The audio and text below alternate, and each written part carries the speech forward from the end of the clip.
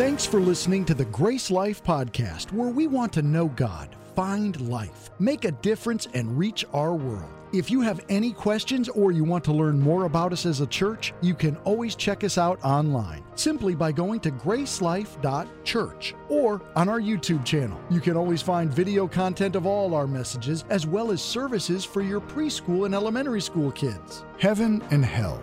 Is heaven just a place where we sing forever in the clouds? Is hell really that worse? While many of us believe we know where we're going, we actually know very little about where we're going. Join us as we wrestle common questions and misconceptions about both heaven and hell, as well as host a special Q&A where we'll answer your questions.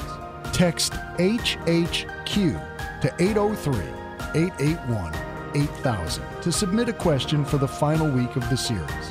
Now, join us as we discover more about what comes after life on earth.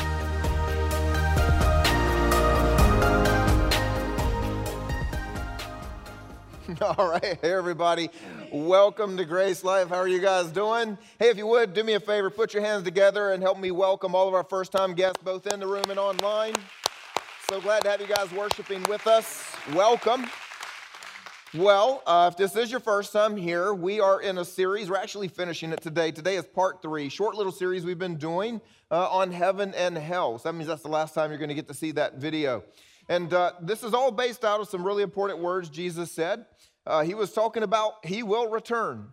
And when he returns, there will be a great judgment. Every person who has ever lived, as well as everyone who is alive, will stand before him.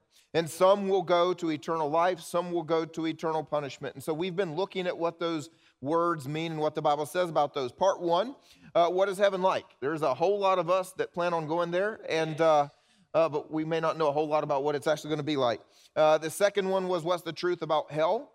And so that was online, both of those, if you've missed either of them. Today what we're doing is simply answering questions that you've asked throughout the series.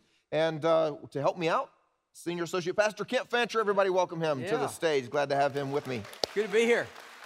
And so Kent's going to ask the questions and add any wonderful commentary, help me with these. Some of these are challenging, so I'm going to need his help for these as we go through them. And so, here's I'll go ahead and tell you up front, we're not going to get to every question that you asked because there were too many. We're going to do our best. We're going to go as quick as we can. And also, it's funny when we do this Q&A on heaven and hell, we always get more questions on hell than on heaven, which is interesting because I'm thinking that most of us hopefully are not going there, but I want to ask a lot of questions about the place I'm not going. But anyway, that's okay. Look, so by the nature... Questions about liver. I don't what want to liver eat tastes liver. like. I'm not eating liver. I hate liver. I'm not asking any more questions Bad. about liver. I'm with you. Okay. So here's the problem. That's about as funny as it's going to be today because... This means laugh or clap, okay? We don't have one of those signs, like for talk show host where, you applaud or you laugh. Every now and or then. clap. Yeah, you got it. All right. Okay, but the problem is, as I was saying, when you have a lot of questions on hell, it's not going to be an inherently funny day. So there you go. Funny. Take it away. Okay. Let's jump in. That's why you got me up here. To make it funny. Okay. No, that's not true. First question. Can those who are in heaven come back to earth to see their loved ones? To the best of our knowledge, the answer is no. And based on something Jesus said out of Luke 16, we're going to try to give you as much scripture in our answers as we can, by the way.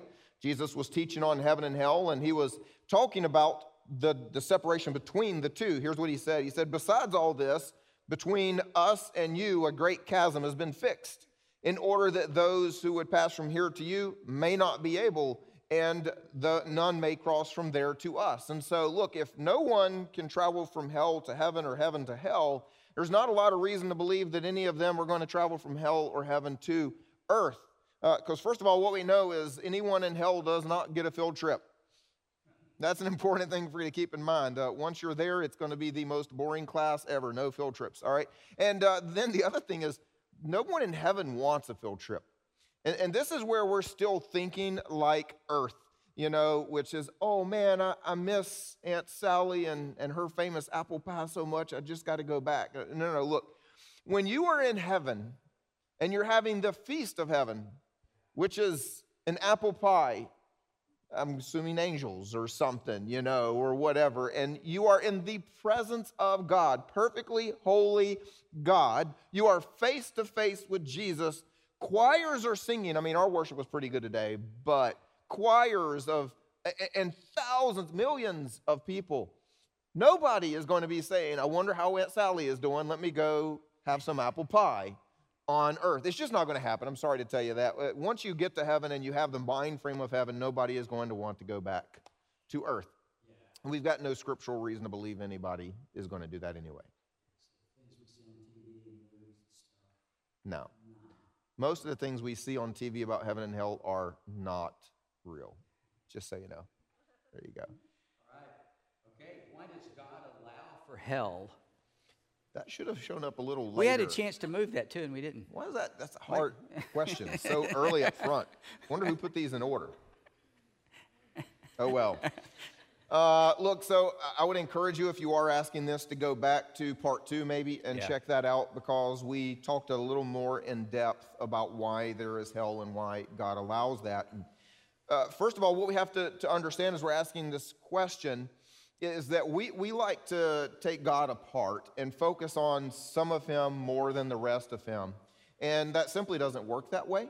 God is all of himself all of the time in anything that he does. And that's really the good news, by the way. If anyone here has sinned and the justice of God comes to you in your life to pour out the wrath of God, aren't you grateful that as the justice and wrath of God come to you, that so does the love and mercy of God? Yeah. Does anybody want the wrath of God on you for what you did last week without the love of God? Anybody? Yeah, we don't. We want those to go together. And that's the good news, that even when God corrects us, he does it in love. You can't take God apart. But it's what we do. We like to quote some verses more than others. We like to talk about how much God is love and leave out the Bible verse that says God is just. But if he's love, he's also just, and he's not more love than he is who he is all the time. Yeah. What that means is God is just as well. And God has to deal with being a just God. And we, as humanity, have offended the perfect holy nature of God. And he has to do something about that. Yeah. And so to help give you a mind frame, I want everybody to do this as quickly as you can. I want you to imagine the most atrocious crime that could be committed against the most innocent person, whatever that is for you. Just imagine that. Whatever comes to your mind, the most atrocious crime to the most innocent person, and forgive me for making you think that, but here's the point.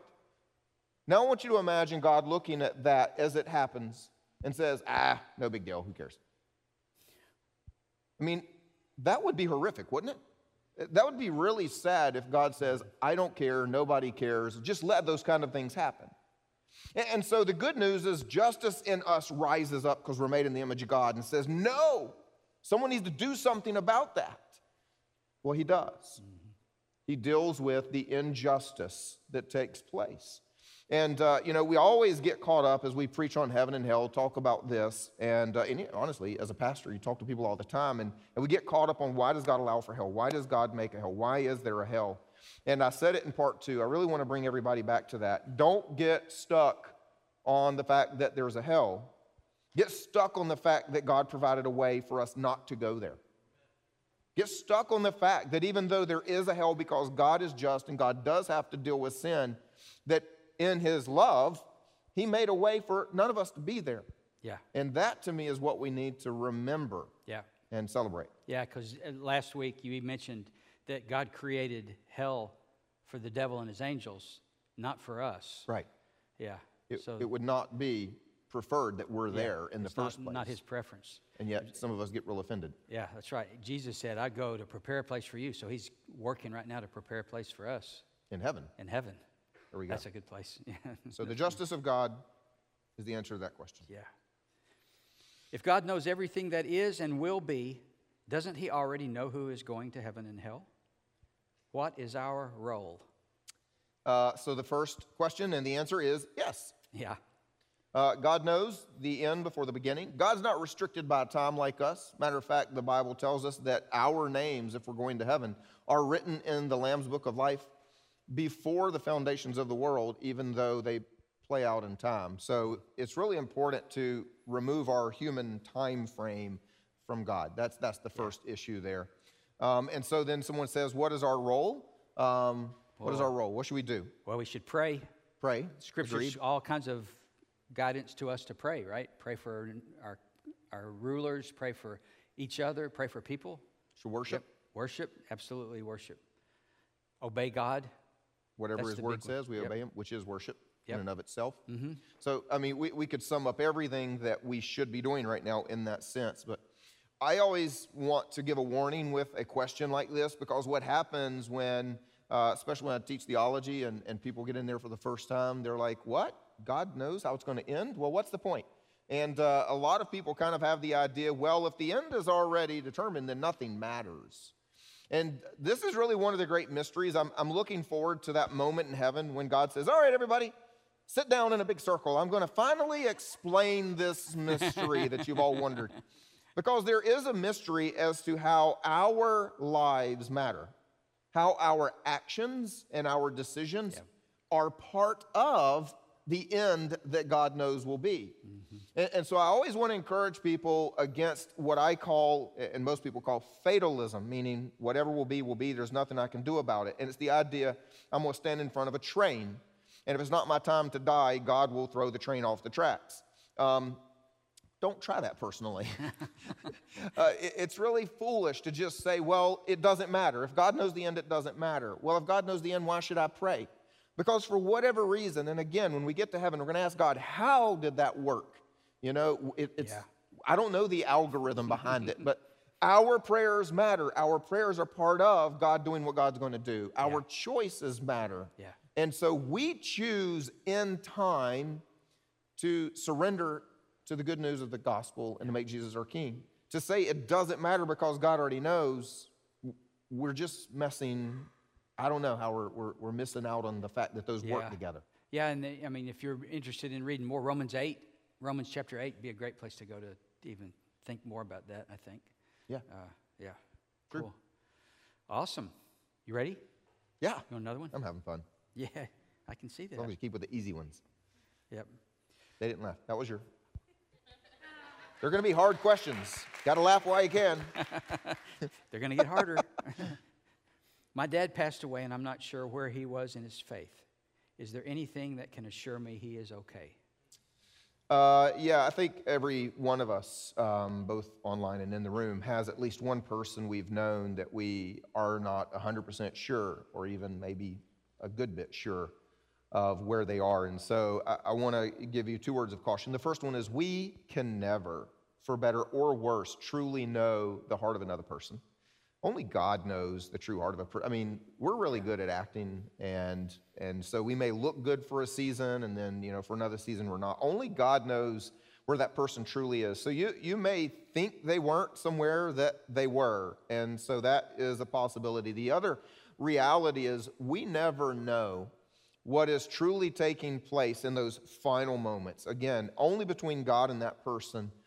You know, I think it's easy, sadly, to sit in a church service, for instance, when you're, 30 or 20 or 15 or whatever, and say, I'll deal with that later, or I've got a lot of life left, or whatever.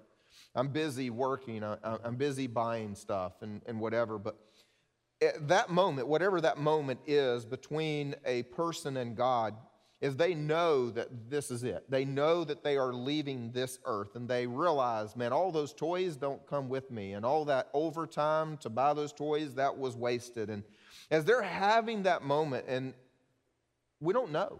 We don't know what transpires. So that's the best hope that I can give any of us who are curious about someone who has gone before us.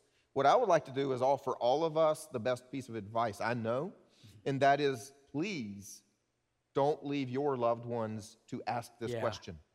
That's right. Don't leave your children, your grandchildren to ask where you are. I mean, I'm glad somebody liked that. Thank you. Yeah. 3 people are excited.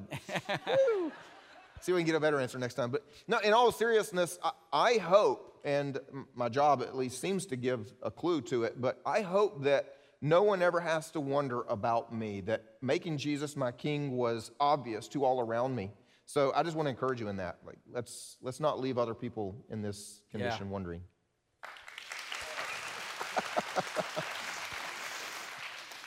Good job. You're funny, man. Y'all did good. Am I not supposed to buy nice things for my loved ones? If I'm working hard to provide a comfortable living for my wife and kids, and not so much my personal pleasure, am I still storing up my treasures in heaven? By the way, I sacrifice my golf days for time with my family. We tithe, help out the needy wherever possible, and spread the good news often. Yeah, so look, I'm only going based off of what I read between the lines in this question. But if I were talking to you one-on-one, I would ask a couple more questions, and I'm pretty sure I would arrive at the point of realizing you're dealing with some guilt personally and some condemnation from the enemy. You spoke of Romans, there is no condemnation for those who are in Christ. And so, because the rest of your question kind of says you're doing what you're supposed to be doing, and yet somehow you still kind of feel so bad about it that you're not even allowed to play golf. And look, I don't play golf because I'm really bad at it. I mean, pew, pew. No, that doesn't even happen. True story. True story. We had to play golf for class in PE in high school, and my PE teacher fell down laughing because I swung with all my might and the ball never moved. You know, I mean, it's a really tiny ball with just a long, wobbly stick. And so I've kind of got trauma, need some counseling for that moment in my life. I've never enjoyed golf since then. Putt-putt, on the other hand, that's okay.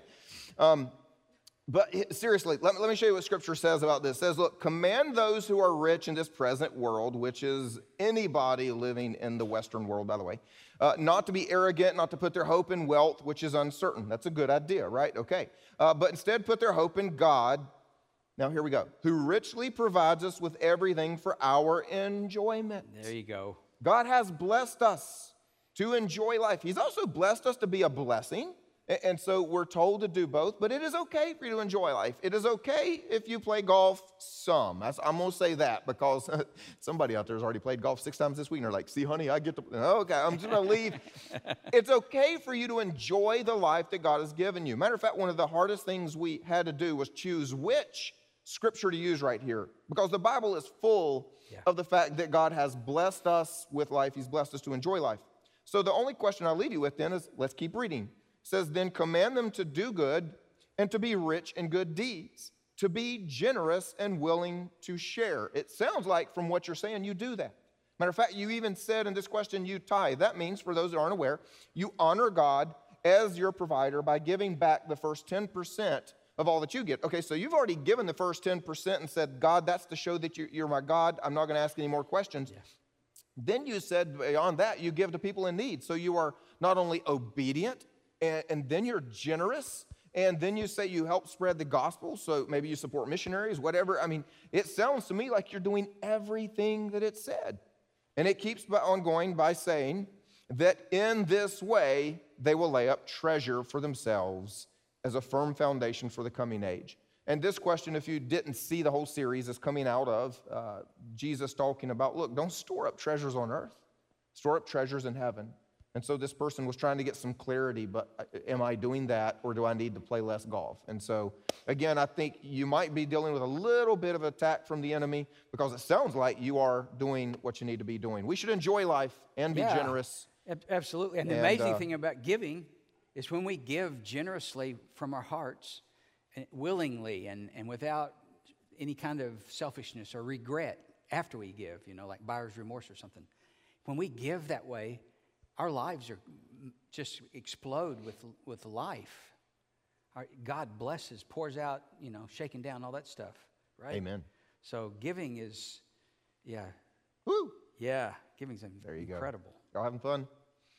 God loves to give. That's what he does. You ready? No. We're jumping into the deep end.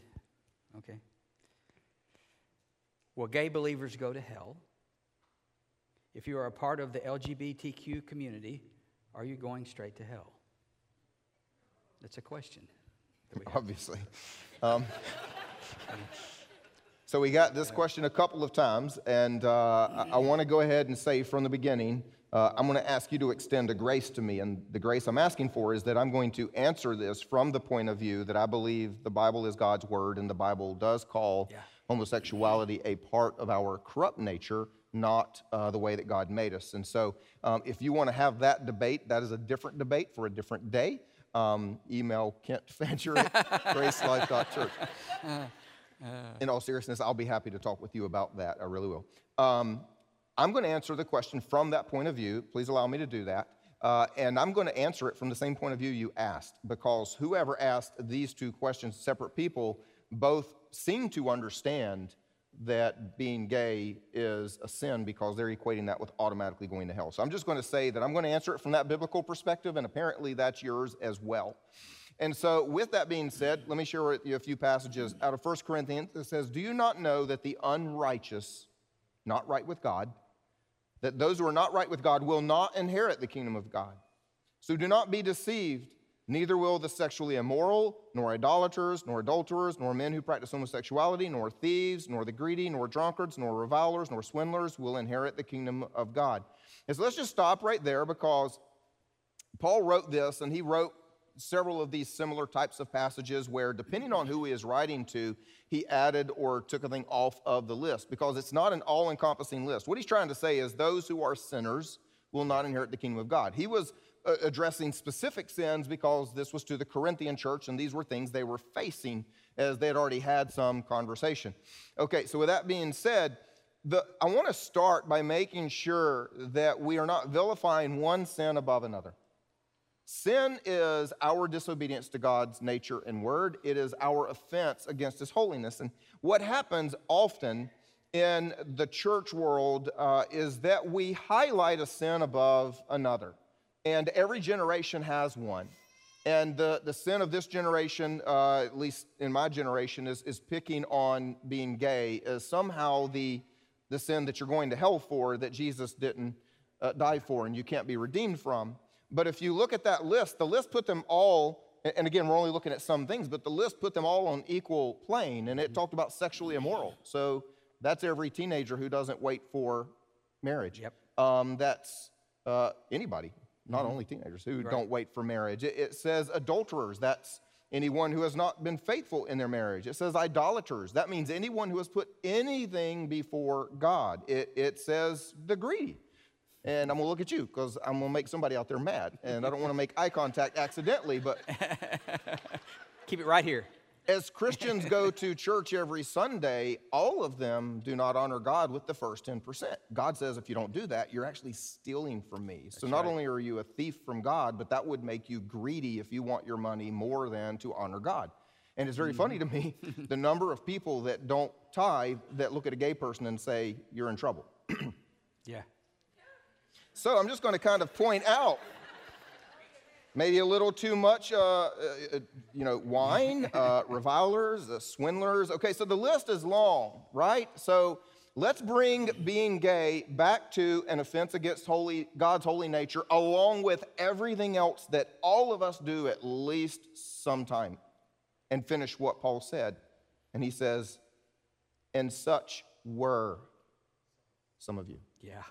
Were. I'm glad that sentence Past is in there. tense is the important thing here, because he goes on to say, but you were washed, you were sanctified, and you were justified in the name of the Lord Jesus Christ and by the Spirit of God. See, what happens when we get saved, if you could pull back the curtain, there are really two things essentially that go on. One of them is inside of us, and one is in the heavenlies. Inside of us, our heart comes to life. There is a spiritual rebirth, and we make Jesus our king. It all kind of happens at the same time. Jesus becoming our king brings us to life spiritually. The Bible says we were dead in our spirit. Now we are alive in our spirit. And then there is a thing that happens in the heavenlies, because there's a judicial, legal thing, and that we're justified in the name of Jesus. What happens when our hearts come to life and Jesus is our king is there is a gavel that is hit in the courtroom in heaven, if you can imagine it that way, and God says, you are right with me. It's just like a judge on earth says, innocent. It's done. The gavel hits, it's done. There's nothing more. And so that's what God does. So here's the point. If you come to life spiritually, and if you are declared right with God in the heavens, then Paul continues in Ephesians and explains it this way. Then you should put off your old self, which belongs to your former manner of life, which is and was corrupt through those deceitful desires. And now you should be renewed in the spirit of your minds, and to put on the new self, And here's what's important about that new self. It's created after the likeness of God in true righteousness and holiness. So my concern for every person, not just someone who's gay that says they want to follow Jesus, but any person in anything, is that you know the difference between your old self and your new self. That's the issue. And if there's not a new self that's being made in the likeness of God, then there's a disconnect. And so, look, I really just want to, if I can, address the way that first question was worded. Will gay believers go to hell? Because there's a double identity in that. There's an old manner identity, an old self, right, and then supposedly a new self. And that is a problem for everybody. If you can imagine, let's remove gay because people get stuck on that one, and let's just say that I'm an adulterer. And so if I said, well, I'm an adulterous pastor, that would seem a little contradictory, wouldn't it? Yeah. If you like to steal before you became a believer and you said, I'm a thieving pastor, that would be a little, we definitely wouldn't let you hold the offering basket, that's for sure, No. man. You know, No. Everybody watch that boy. Okay, here's the point. Every human has a desire, some desires that are not perfectly holy. That's our nature, right? Right. And so I like to teach it this way. Every one of us needs to deal with desire before it becomes action and before we declare it identity. So there's one thing to have a desire that says, man, I feel poor and I would just love to steal that new car over there. You know, I can't afford my own new car. I just love to steal that one. Okay, that's a desire. You can repent of that desire. Then you get into trouble when you take a step and you act on it. You actually steal a car because now you have committed a sin. You have stolen. But then let's say that you don't like that car a week later and you steal a new car every single week. Now you actually take on an identity of being a thief. It's hard to say, can a thief believer go to hell? Because I would say, well, wait a minute. How can a believer not, if Jesus Christ died for you and rose again and that's genuine to you, if the Spirit of God dwells in you, how can you continue to do what you used to do and not change that? Yeah. And so the issue is when you are taking on this double identity.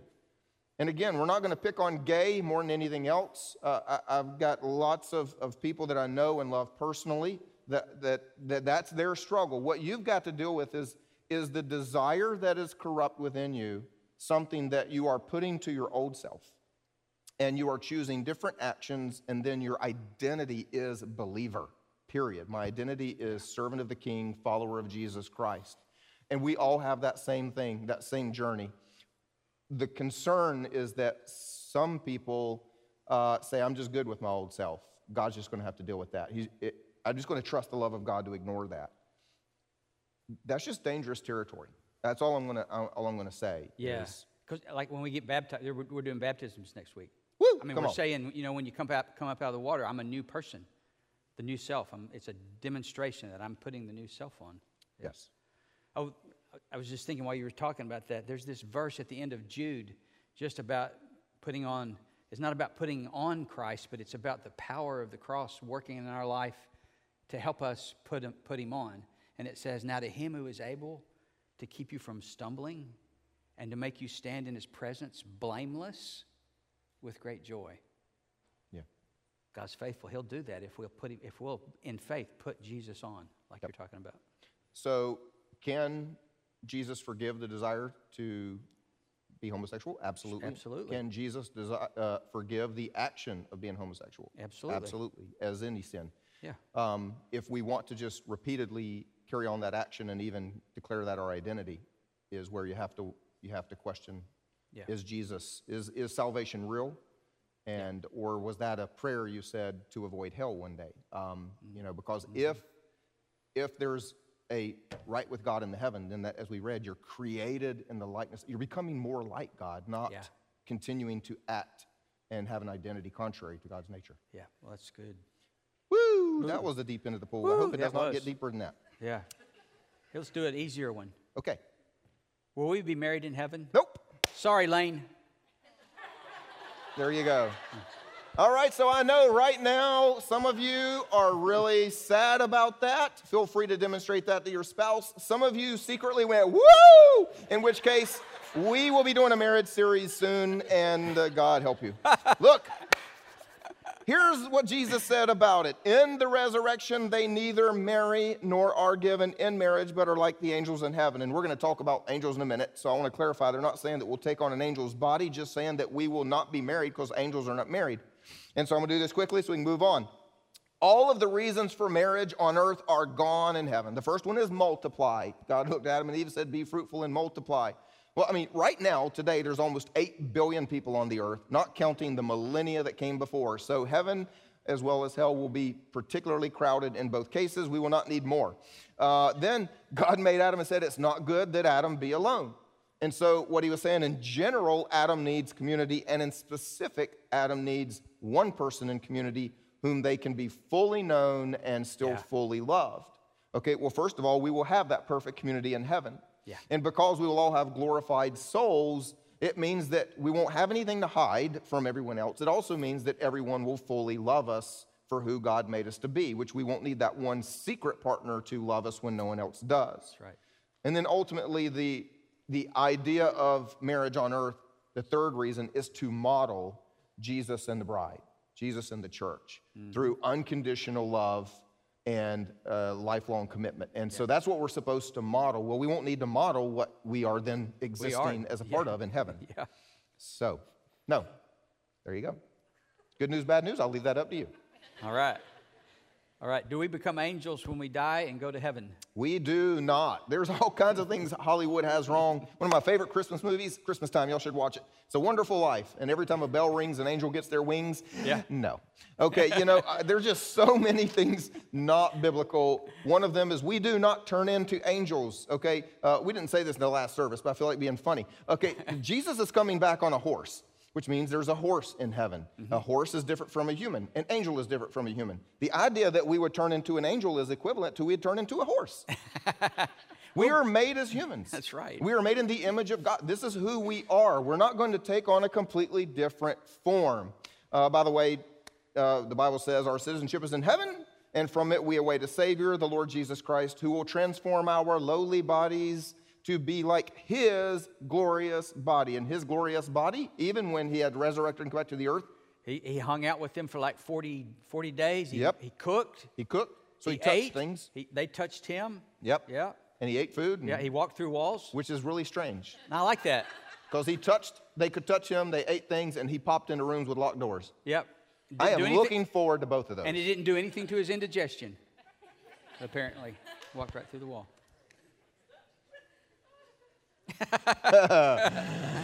Yeah. Woo! Okay. Let's do another one. Okay. Squeeze one more in. How is Hades different than the concept of purgatory? Okay, so Hades, I got loud all of a sudden there. We talked about the fact there will be a new heaven and a new earth because God is going to either restore or remake, or that's another debate that theologians have when they're bored. Will God fully replace or just renew? But this world is corrupt.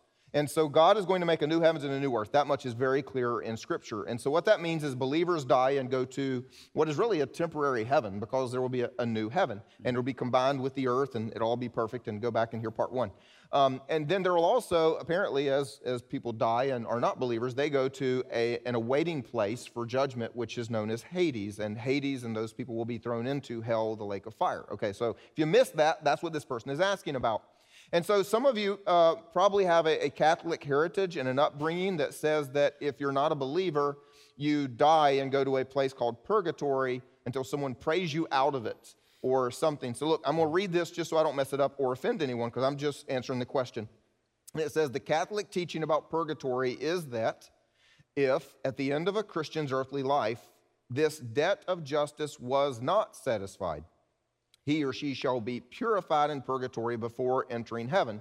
And there are two very significant problems with this. The first one is that somehow your debt could be paid. That like you did enough good stuff. You went to church enough. You did all of those things so that when you died, this debt of justice was paid. That's the first problem, because the Bible is very clear. We're not saved by works, but by faith alone. And so it's either faith or not faith. And that's the end of that. And so then the second problem is it would imply if you somehow didn't do enough good works on earth, then you can now do good works in heaven, or somebody can do them on your behalf and pray them and whatever. And so, look, that's just not what we see. What we see, according to Jesus' teaching on heaven and hell, is nobody's going from one to the other. I also talked about it last week in part 2. You can go back and hear this, but nobody repents. There's actually scriptural passage showing that people are experiencing judgment, and no one said, oops, I'm sorry, let me change. No one gets a transfer. So when Jesus was teaching on it, here's the story that he explained. He said, there was a rich man who was clothed in purple and fine linen, and he feasted sumptuously every day. At his gate was laid a poor man named Lazarus, covered with sores, who desired to be fed with what fell from the rich man's table. Moreover, even the dogs came and licked his sores. The poor man died and was carried by the angels to Abraham's side. The rich man also died and was buried, and in Hades, being in torment, he lifted up his eyes and saw Abraham far off and Lazarus at his side. And he called out, Father Abraham, have mercy on me, and send Lazarus to dip the end of his finger in water and cool my tongue, for I am in anguish in this flame. But Abraham said, Child, remember that you in your lifetime received your good things, and Lazarus in like manner bad things. But now he's comforted here, and you are in anguish. And besides all this, between us and you, a great chasm has been fixed, in order that those who would pass from here to you may not be able to, and none may cross from there to us. None may cross from there to us. Yeah. And when Jesus spoke of this day of great judgment, he didn't imply or state that anybody that was in the group on his left would suddenly be moved to the group on his right. Yeah. He didn't. That's right. It was determined by what took place in this life. And some people have tried to say, well, that's not a factual understanding of heaven or hell. That's just a parable Jesus taught. It's not. Go look it up. It's not a parable. Jesus was answering matter-of-fact questions. Jesus was talking to the Pharisees. He was talking to humans. He rebuked them for being Pharisees. Then he talked about marriage and divorce. It was not a parable. He talked about, this was not a parable. And for Jesus to talk about heaven and hell and give us this understanding as though there's a separation that can't be changed, but then it was only a fictitious story, that would be very deceptive and not a very good Savior. So what we do know is that it is in this life and only in this life that we determine the location of our eternal future. This life and only in this life. And again, back, I think it was question number 2, when we were talking about why does God allow hell? Yeah. I want to remind you, God allows and created a way out of hell. That's right. God is the one who sent his son to die on the cross, and that's what we can never forget. So, yeah. One more? Praise God. One more. What happens to people who live in places and never hear the word of God or about Jesus? And this is a very serious question. Because, we even partner with, one of our things as our mission as a church is to take the gospel to the ends of the earth. And we partner with 4 people groups. There's a long list. There are a lot of people groups that exist that do not have any knowledge of Jesus. They do not have the scriptures in their name. They do not have a church to go to. There is no way they could wake up today if they wanted to and go worship the King of Kings. They couldn't because they don't know. And so the reality is, even in 2020, that actually exists. But the misunderstanding we have about their judgment is this. The Bible says, look, for all have sinned and fall short of the glory of God. All, every one of us, every human. And so the misunderstanding that a lot of us have as Christians is we believe that people go to hell for rejecting Jesus. Not correct. We go to hell for our sinful offense against God. We go to hell for sinning. We go to hell because we have offended God's perfect holy nature. And so some people would say, well, that's not fair. We go to hell if we aren't saved by Jesus. That's not fair. And I would say, you are right. It is not fair that some of us are saved by Jesus. Yeah. No one ever thinks of it that way, but that's the truth. That's the truth. It is very fair that a human pays for their sins. That's fair. Humans sinned. Humans committed an offense against God. Yeah. Humans pay for their sin. That is fair. Mm-hmm. And so for someone to go, well, that's not fair. So, wait a minute, it's perfectly fair that someone go to hell. That was their destination. That's what they chose. That's what they did. Yep. It's not fair that some of us are saved by the blood of Jesus Christ. Whew. It's called grace. So next time you want to cry, that's not fair. Keep in mind, it actually goes the other way. It's not fair that you get to be forgiven. And so the question then is, well, wait a minute. If they can't call on the name of Jesus and they can't be forgiven, I want to remind you what the Bible says, that every human can look and see there is a God. Romans 1 says it this way, "For the wrath of God is revealed from heaven against all ungodliness and unrighteousness of men, who by their unrighteousness suppress the truth." And here you go.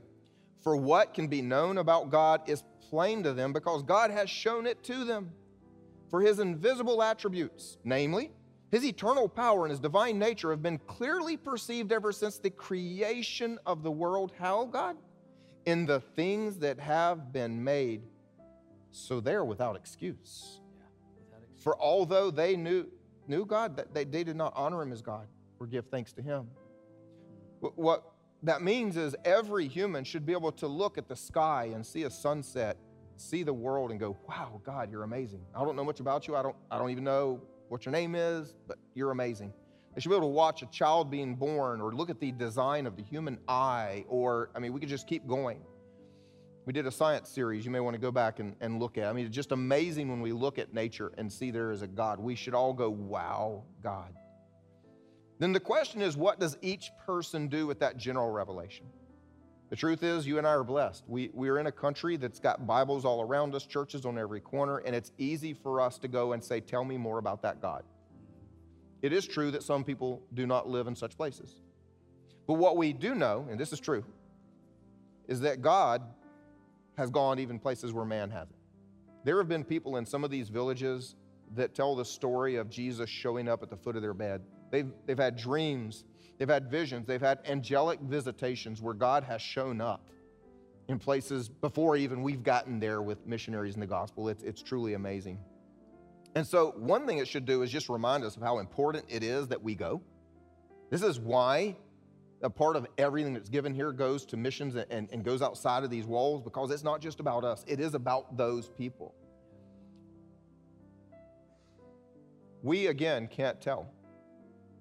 For every person who looks up and says, "Wow, God," what does God do to reveal himself to them in that place? We do know that God has shown up in miraculous ways. We do know that God has told us to go and tell. And that really is our response. Because sadly, anyone who does go to hell is doing so fairly. The good news of the gospel is that you're right, God isn't fair, because he saves those who call on the name of his Son. And our job is to take that to as many as possible. And then finally for today, we need to respond to that. If there's anyone here or online with us that has yet to make Jesus your King, now's the time. Now's the time to understand that God revealed himself very specifically by saying, "This is my Son. I love you so much that my Son is giving his life for you." And that's the good news of the gospel of Jesus Christ. And then he was raised from the dead so that his life broken, his blood shed pays for our sins so we can be saved by him. But then because the power that raised him from the dead also will raise us, we have eternal life. And so if you are here today or with us online and you have never made Jesus your King, to respond to this truth, I want to help you do that right now. Would you everybody pray with me? Lord God, we thank you that you died for us. Jesus, I thank you that you died for me. And so now, I want to live for you. I thank you that you have not left me to pay for my own sins, even as fair as that might be. Instead, I thank you that you love me. And I thank you that I am forgiven. And so my simple prayer here today is that you fill me with your Spirit and give me a life of great meaning in your kingdom. Amen. Everybody help me celebrate with those people. Amen.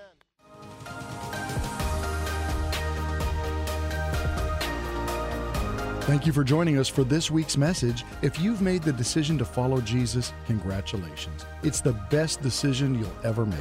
If you've been impacted in any way, we'd love to hear about it. Head over to gracelife.church/resources, where you can share your story and find other tools for following Jesus. We hope you go out and make Jesus famous in your world.